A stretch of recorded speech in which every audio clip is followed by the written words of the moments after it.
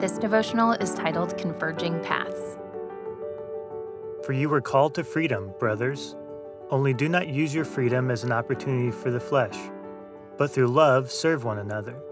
For the whole law is fulfilled in one word: you shall love your neighbor as yourself. Galatians 5:13-14. When Tony Stark finds himself dying in a cave, he is desperate for survival, and Iron Man is born.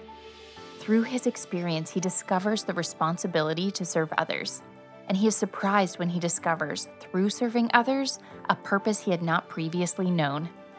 It is the same with us. In actuality, our greatest self-interest lies in serving others.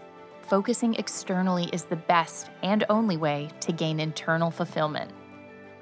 We typically view pursuit of purpose as two diverging paths, serving self or serving others. This is correct in one sense. We cannot serve others if we use life's opportunities for indulging our flesh or our superficial passions.